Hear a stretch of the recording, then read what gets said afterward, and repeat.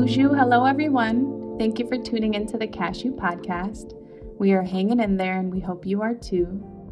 We're continuing our series, It Takes a Village, Child Welfare in a Pandemic. And in today's episode, I chat with Mary Doyle and Carly Cantu of the Family Group Decision Making Team at Hennepin County, which is our largest county in Minnesota. During our conversation, Mary and Carly share more about the family group decision making approach and how the pandemic has shifted this process over the past couple of months. They also share some stories of how virtual connection has allowed them to connect with youth and families in meaningful ways during this time. I hope you enjoy our conversation. How are you doing? We're good. Thank you. How are you, Karina? You know, I'm hanging in there. Sometimes the days blend in with the nights, but we're surviving. Could you both introduce yourself and share a little bit more about your work and your roles?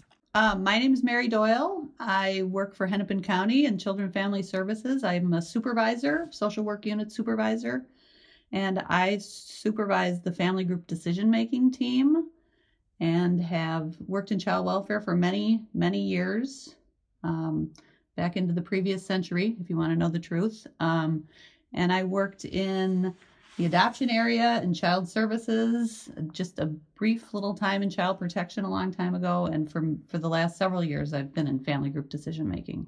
And my name is Carly Cantu, and I am a social worker. Mary is my supervisor, and I am in family group decision making. My current role is that I facilitate family group meetings. I've worked at Hennepin County now for almost 18 years, and I've been in child services, I've been in adoptions, I did parent support outreach for a while, I did recruitment, and then I was a child protection worker for a number of years. Wow, we've got two, and we're lucky to have the both of you, just and knowing and being, someone who's been in direct practice and just the commitment, and so thank you for all that you both do. So I wanted to start with just asking, how are you both doing, and how are you adjusting with all of the changes in life during a pandemic? For me, honestly, it has not been too bad. I have children, but they're adult children, and my heart goes out to people that have school-age children right now, because I feel like that is probably the biggest change and challenge for people. But, the pace is a bit slower and the seriousness of the state of the world kind of causes you to slow down and be a little more reflective about things and appreciate things, that we've taken for granted for so long. And I miss the stimulation and the sporting events and gatherings and things like that. But I don't know, the spring weather and the longer days are just immensely helpful, I think. And I think for me, it took a few minutes to adjust, and I feel like thankfully I have gotten to that point. But it's tough. I'm doing the role, juggling work, which thankfully it's a flexible job, and I'm very grateful for that and being able to work at home. But I also have two school-aged children. I have a husband who's home, and it's a lot of together time, and it's a lot of juggling and tag teaming to get the schooling done and do what we need to do. I agree with Mary that being outside in the spring weather is a huge help. And I think the days that I'm really struggling or I'm feeling like, life is never going to be normal again, I start realizing, though, how much I have to be lucky for. And I think about the families that we work with every day and the struggles that they have. And me feeling stuck at home is nothing in comparison to what other families are going through right now. So that's really kind of helped me reframe things and try to stay positive. Yeah. Are there any other coping techniques or ways you're taking care of yourselves in addition to kind of fresh air, getting outside? For me, Mary, a lot of walking. I'm doing yoga more than I've done before. Yoga with Adrienne on the YouTube channel. Nice. Which has been, yeah. No, that's been really helpful because they're just kind of short. You can kind of do this daily yoga at home and, reading and playing a lot of board games like Tripoli and Farkle and things like that. And Saturday nights are for takeout Saturdays. So that's kind of the highlight of the week, to try a new restaurant every week. But that's kind of it for us, I guess. Yeah, I would probably say similar for us as well. I have been exercising more than I think I ever have in my life. And so that's kind of one of the silver linings. I have a group going with a number of close friends where we're all challenging each other to use our Apple Watches every day and close the exercise rings. And it kind of started off as a joke, but now it's turned into this great thing where it's, a day I don't want to work out, I'm feeling like I have to be competitive and get out there and do it. So exercising a lot. We've gone on a lot of family bike rides, and it's almost just kind of doing everything a little bit more basic, bringing it back. I've been reading a ton. I've been doing a ton of jigsaw puzzles and just hanging out, being kind of a family, and just being at home and not running around. Where that's also one of the things that's been nice is we're not running from activity to activity. Life is just a little bit more relaxing. Yeah. And it's funny with the jigsaw puzzles. I don't know. I didn't have any on hand, and that was one of the things that were sold out everywhere when I wanted a jigsaw puzzle so bad. So it took me a couple weeks. I was like, oh, when you were getting a little extra food and supplies at the beginning of this, you didn't think how much you would want a jigsaw puzzle.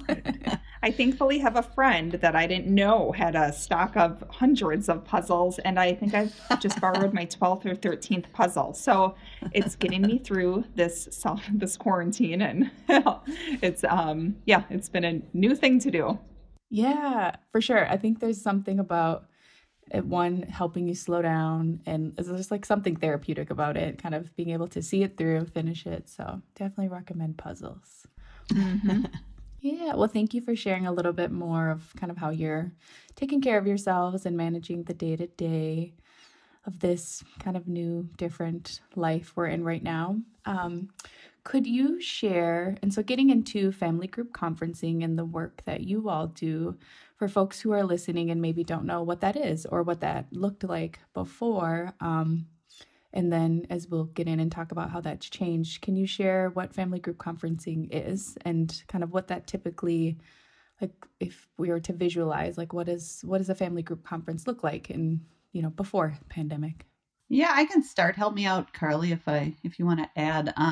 We kind of use the term family group decision making, which it's kind of interchangeable with family group conferencing, and it's an umbrella term, and it really encompasses all kinds of family and youth meetings. My team is made up mostly of facilitators or coordinators, and it's a family engagement strategy, and it's used to not only build, but in my opinion, to reveal capacity in families and communities, and it's through kind of collaborative planning, information sharing, identifying resources, and just sharing in the decision making so we can work together with the families, the agency and the families to come up, kind of attend to kids' well-being and safety and permanency needs. And so it's usually they're meetings that are facilitated by someone who's neutral or impartial. And generally we've always had our meetings in person, and the core of our work was to bring people together, so this pandemic has really challenged that notion. We try to widen the circle and try to really develop, I try to help the families develop a better support system so they can get help with kind of whatever issues they're facing. So at Hennepin County, we have 9 coordinators and facilitators, and we have a case management assistant, and myself. Our manager is Liz Scudder. And our primary work has been to organize and facilitate and document these family and youth meetings. So we'd find locations that were close to the family. We'd get interpreters there if we needed. Sometimes they would be in the evenings if that's when the families could come, and have service providers join as well. Yeah. Well, Carly, do you have anything you want to add to that? Yeah, when I explain it to families also, I typically say it's a chance for them to be able to have their voice heard. So I think in a system where many times families feel that they have no say, they have no voice, this is a chance to bring themselves and their support network to the table to be a part of things. And I think it's been pretty amazing because at times when we work with families, we might think that they're just a single mom with no supports, or a single dad, or a mom and dad. But then if they have the chance to bring their people to the table, you might realize that they have church supports and they have neighbors and relatives, and they're not just this little single entity. So it's pretty amazing, and I think it really empowers the family that they have some say of what's happening with their kids and how they're going to keep their children safe. Yeah, and so for folks who maybe don't know, and correct me if I'm wrong about your process, because I know it could be different at different agencies, but this may look like maybe there's a new case and a new family that becomes involved in child protection is one of the many examples of how you do your work. And a worker supporting that family could make a referral to your team and kind of ask to host one of the family group decision-making conferences or meetings. And that at that point-ish, it allows for the parents or caregivers who are involved to maybe say, like, who do they want to be there? Like, who do they identify as some of the key supports in their life? But then they have your staff and your team to kind of help dig through that a little deeper and kind of identify. So I don't know if you want to say anything a little bit more about that process and how you're actually getting folks to the table and helping families kind of see that bigger circle of support. Yeah, sometimes when we talk to families, I'll say to a parent, who would you like to invite to the meeting? And they will say, I have no one to invite. And, it's digging deeper. If you're at home and you need to call someone for this, like, who are your people that you call when you need someone? Let's try to bring them in. Who at this school are you connected with and is important to your family? Sometimes parents will say, I don't want anyone in my family to know what is happening. And it's really trying to work with them about that of, let's be transparent. Let's try to get things out on the table. The goal is to get as much support for you as you parent. Parenting is challenging.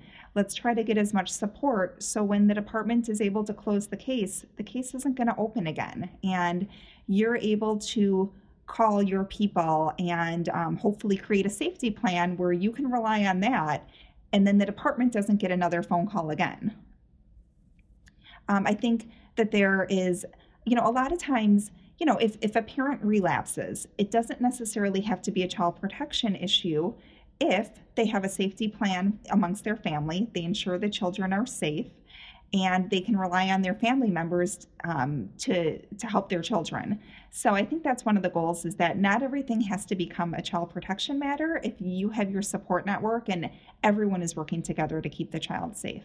Yeah. What are can you share some of, because you mentioned safety, right? And safety planning. And so that may be one kind of clear goal that you're coming together as a group and a support network for a family. Are there other tools and kind of requirements for this work that you're helping workers and these families kind of go through in this setting? Yeah. So sometimes we have meetings for exactly that, creating a safety plan. So mom and dad struggle with chemical dependency.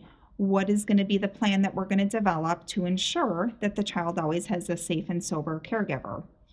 Other times we are having meetings because the kids aren't with distance learning right now. The kids aren't logging on to school every day, and the school has no idea if there's any learning that's happening. I had a meeting last week about that. Okay, let's come together and make a plan with the school and with the family to ensure the kids are logged on every day. Other times we have meetings about permanency, which means a termination of parental rights may have happened and the child is in need of an adoptive resource, and we have multiple relatives or family members that want to be an adoptive placement. So bringing together the family to try to figure out what is the plan going to be, what is the family hope, what is the family hope can happen. We do also youth ones where it's really focused on the teenager, kids that are 16 to 21, called youth transition conferences, where we're really working with the youth to identify their goals towards independent living and what needs to happen. We're also doing, we just started, in the last couple of years, doing a meeting called the Critical Family Response Meeting. And it's a meeting that's really focusing on when kids are at home, but things aren't really going that well. And the agency is starting to be concerned that we may have to talk about out-of-home placement, or we may have to go take it to court, and out-of-home placement's a possibility. And in general, our agency we don't want to separate kids from their families. That's a very, very drastic kind of decision that child welfare makes. And it's hard on kids, no matter how much, no matter how you slice it, kind of, it's separating from your parents is hard on kids, and it's very traumatic. And so we don't take that lightly. So ideally, we'd like to have this critical family response meeting with the family, just to be able to say to them very clearly, we're worried, and we're worried this isn't going well, and kids really need their parents, and we don't want to see that relationship disrupted. So bring your support people in and bring your family, and let's talk about, like, what do you want to do about this, and what are your ideas, and what resources do you have? Because we have to make a plan, and we don't want the agency to just make that plan. Yeah, absolutely. And we're getting into like the ways the pandemic has started to change this really important work you were able to do in person and create those, build rapport and like make, the connections just very different. And so now it sounds like you've shifted to what everyone else has, lots of virtual and online kind of connecting, and even just thinking of what you're saying with this, was it a critical response team? Critical family response. Critical family response. Kind of a mouthful. Yeah, and we know we love acronyms in the world of social work, so I'm sure. We especially do. Yeah, we go crazy on Yes. Have you encountered lots of issues or with families having barriers to even be able to do that? Or do you feel like your team, your agencies, supported enough, like how are you able to, if you have encountered that where it's like, oh, we want to have the support for this family, but maybe they don't even have the equipment they need. Like how are you able to troubleshoot some of that so far? Carly's had some great experience with this, but I just want to say I'm just kind of amazed at, it's really been kind of breathtaking how quickly we have shifted our practice and adapted. And I think Hennepin County has always, been really good on technology stuff. And so I give Hennepin a ton of credit, but I just commend the social workers at Hennepin, the child protection workers, and then the social workers on my team for just their willingness to kind of just jump right in and learn this. I think for the first couple of weeks, we were all kind of scrambling and trying to get us familiar and practicing with other people, and it's just been really kind of cool to see. So, and Carly has some great examples, I think, of how that's shifted. But I think the family's capabilities, that's kind of all over the map in terms of their equipment and internet and things like that. But that's what I've seen from my perspective. Yeah, and I think at the beginning, I know I was kind of against it, like, well, this is just going to be for a couple of weeks, and then we'll all be in person, and let's just ride this out.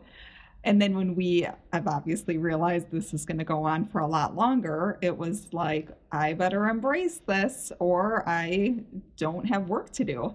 So I was very apprehensive at first. I remember going into my first meeting with the teams. I was so nervous.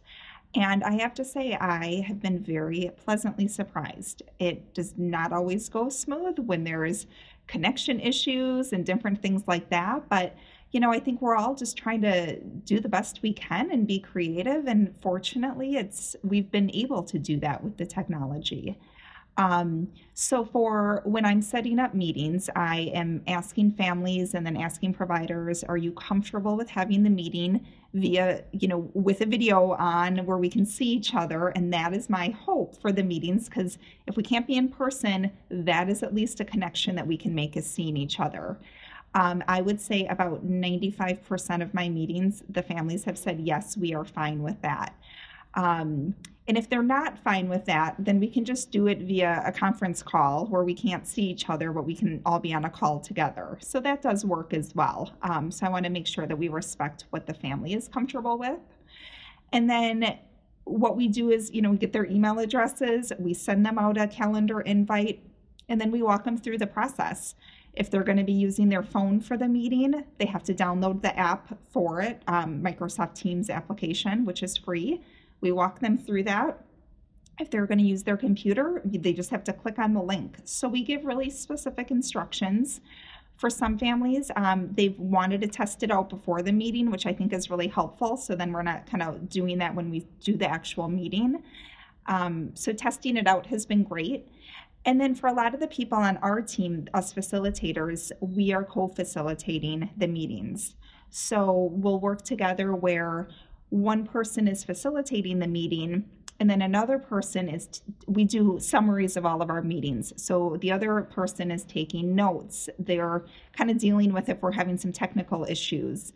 So in a meeting I did a couple weeks ago, I was sort of the tech person, and there was maybe 15 people that were on that meeting. So we have 15 different households, and a couple people couldn't get in. So then I was calling the people. And so it just really helps working together where one person can focus on the meeting and the other person is focusing on the technology aspect of it. So I've been very pleasantly surprised on how good it has worked. At times, a challenge would be if someone has connectivity issues. That's hard. So yesterday we did a meeting and the parent unfortunately kept on going in and out. We did the best we could do. We still were able to have a meeting that met our goal, but it was tough. And again, it's all about, I think, being flexible with each other and just everybody doing the best they can do. Yeah. And from the meetings that you've held over the, I don't even know what week we're on at this point or how long we've been doing this. 850. Yes, that's what it feels like. A whole year has passed by in a matter of a couple months. Wondering what you are seeing, in the families, and then the individuals, the youth, if you're, doing youth conferences as well.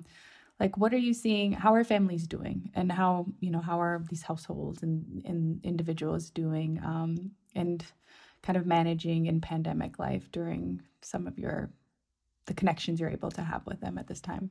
On a positive note, we have had people be able to participate that maybe wouldn't have been able to participate in person. And that's been really interesting to see. Because I think some people, Carly has a great example, and I've told this story a million times, but we had a sister or a relative participate at a family meeting who works for the post office. And apparently she was actually doing her route, and she had her phone on and she was delivering mail, and she had the Teams on her phone, and was really integral to the meeting, asked a lot of great questions, and was very present, while she was also working.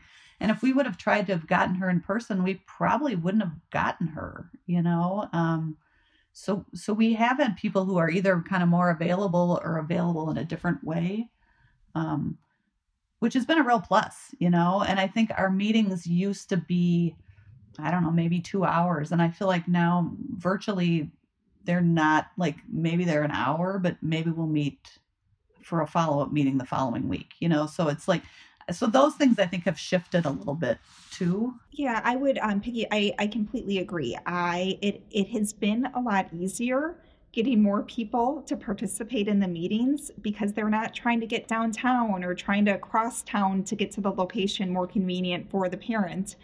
Everyone's just having to kind of pause wherever they are and be a part of it. So the meeting where I had the relative that was the postal delivery person doing her route while she was on the call, the same thing, the probation officer, who probably couldn't have participated otherwise, was sitting in his car, not driving, sitting in his car to be a part of the meeting. A meeting that I had where there were some school concerns, we had about 10 school people on the call, all trying to offer more support to the family. And that could have never happened before. So there are definitely some silver linings to doing meetings this way. And I think it will, it just gives us a little bit more flexibility of doing a few things out of the box that we maybe couldn't have done before. I had a meeting last week where not only did we have a lot of participants, we had a parent who lives in Africa join the meeting via speakerphone, where the child protection worker was holding the phone up so we could hear mom. She could hear all these participants on the meeting and be a part of this meeting. And that possibly could have happened if we were all in person, but it's pretty amazing that right now in this pandemic, we had a participant in another, on another continent take part in the meeting. So it's pretty exciting and I think pretty remarkable. I think for some of our families also, the idea of being in a family meeting with, even if they're supports of their own, their supports are hearing their personal business, being in a meeting where possibly you're with your child protection worker that you are triggered by, there's a lot of feelings that come up and, definitely raises anxiety.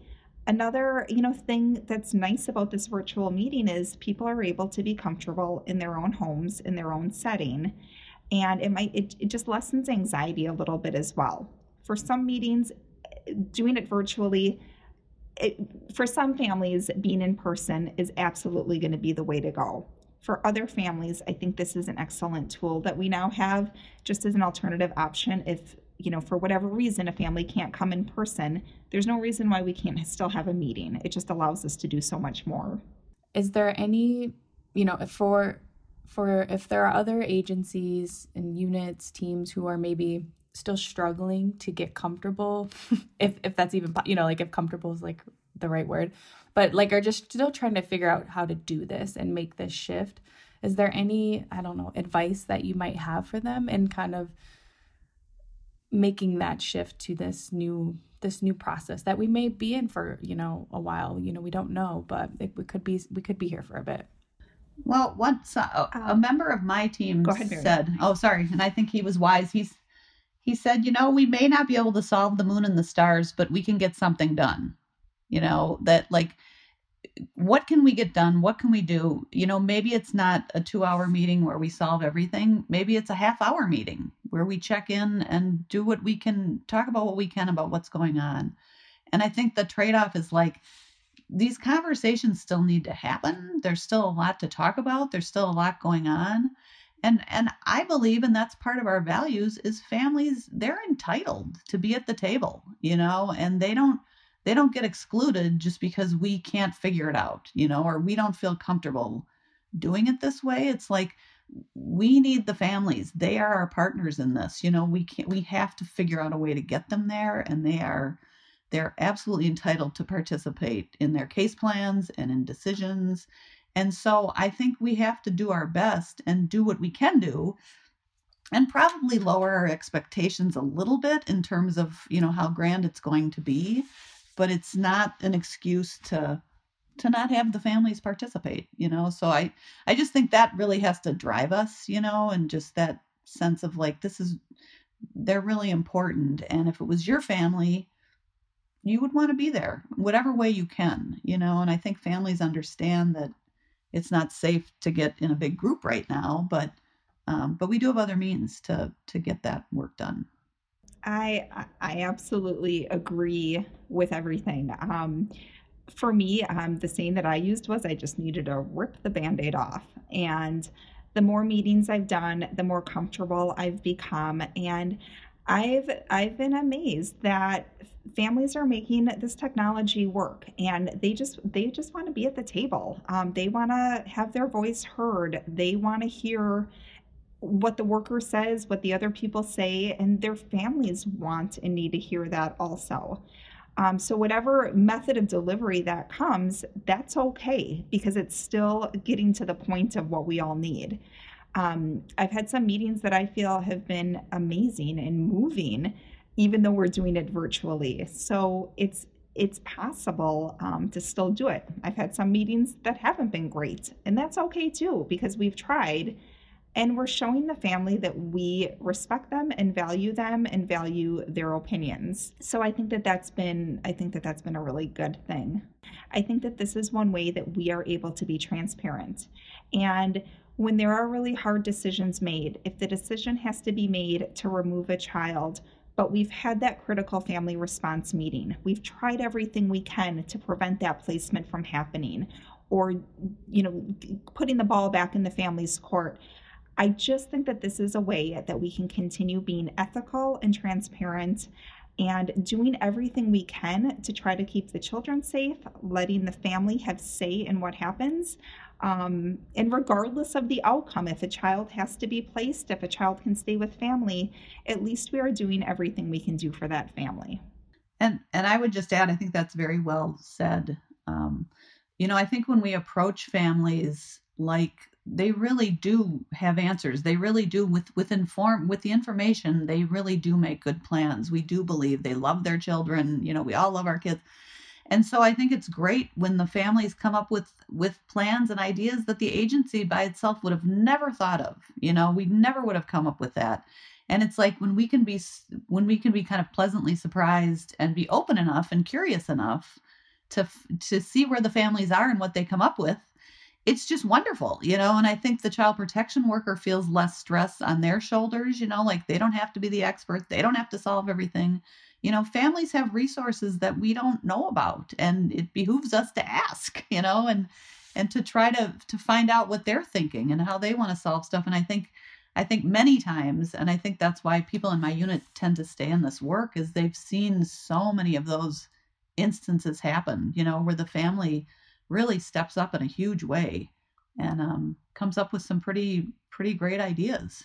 I love that, and I appreciate that. I think I've seen exactly, how it truly, this model, this approach does allow individuals and families to feel empowered, to feel that they truly have a safe space to use their voice, and to be able to show that they are the best resource we have in knowing, and that they know their family better than anyone, and that they know what their needs are and what doesn't work well, and that this process and the way you all are able to engage with whole networks really pulls that out and really brings it to the forefront. And so I appreciate those nuggets of, important things for us to remember as we continue this work in different ways. And the last thing I have is wondering, and I know there's lots of training and there's lots that goes into this and being able to do this work,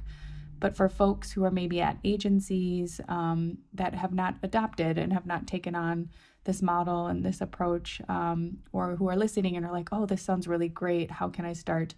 Maybe even just bringing some small pieces of this in my practice until we're able to maybe do a more agency-wide implementation. Do you have suggestions for resources where folks can go learn more, or just resources to kind of, dig into this a little bit more and what this could look like for their work? Well, the organization that kind of oversees family group decision making for the country, maybe for the world, I don't know, is the Kemp Center. So they have a lot of resources on their website. They've hosted, I think, a couple of like Zoom kinds of sort of interactive. It's kind of hard. I mean, I think I was on one with like 250 people on it from all over the country, saying like, what are you guys doing? What are you doing? How's it going? What are your questions? So there are kind of those types of conversations going on. And Kemp has just a lot of stuff online. But so that's been kind of interesting to hear from just other counties and other states. Obviously DHS oversees family group for the state of Minnesota. So they have resources there. Serena Marlar's the contact person at DHS for family group decision making, and she's a good resource. I would say, obviously, I don't know the specific resources, but what I would say was, if your agency isn't doing this work and has the opportunity to engage in it and try it, I'm just such a believer in it. I think it is so amazing when you can bring families together and bring together the providers to the table, whatever that table looks like. But it's pretty amazing. So I would say if you're able to give it a try and do the work, try to get it done. Well, thank you so much, Mary and Carly, for taking time out of your busy schedules and talking with me today and sharing a little bit more about how your work has been shifting and impacted, and how you're both doing and kind of pushing forward and staying connected with your own families as well as the ones you are supporting through your work. So I just really appreciate your time, and thank you for joining me. Karina, thank you. Thanks for having us. I appreciate your interest in our work. Thank you for CASHU and all the work you guys are doing to keep us all informed and with the training. Well, we appreciate that. So thank you very much. Yeah, thank you, Karina. This podcast was brought to you by the Center for Advanced Studies in Child Welfare. This podcast was produced by Karina Berry. Our series editors were Denise Cooper and Cliff Dahlberg. Music was composed by Big Cats. And this podcast was supported in part by a grant from the Minnesota Department of Human Services Children and Family Services Division. For more information, please visit the CASHU website at cascw.umn.edu. Thank you for listening and stay well, everyone.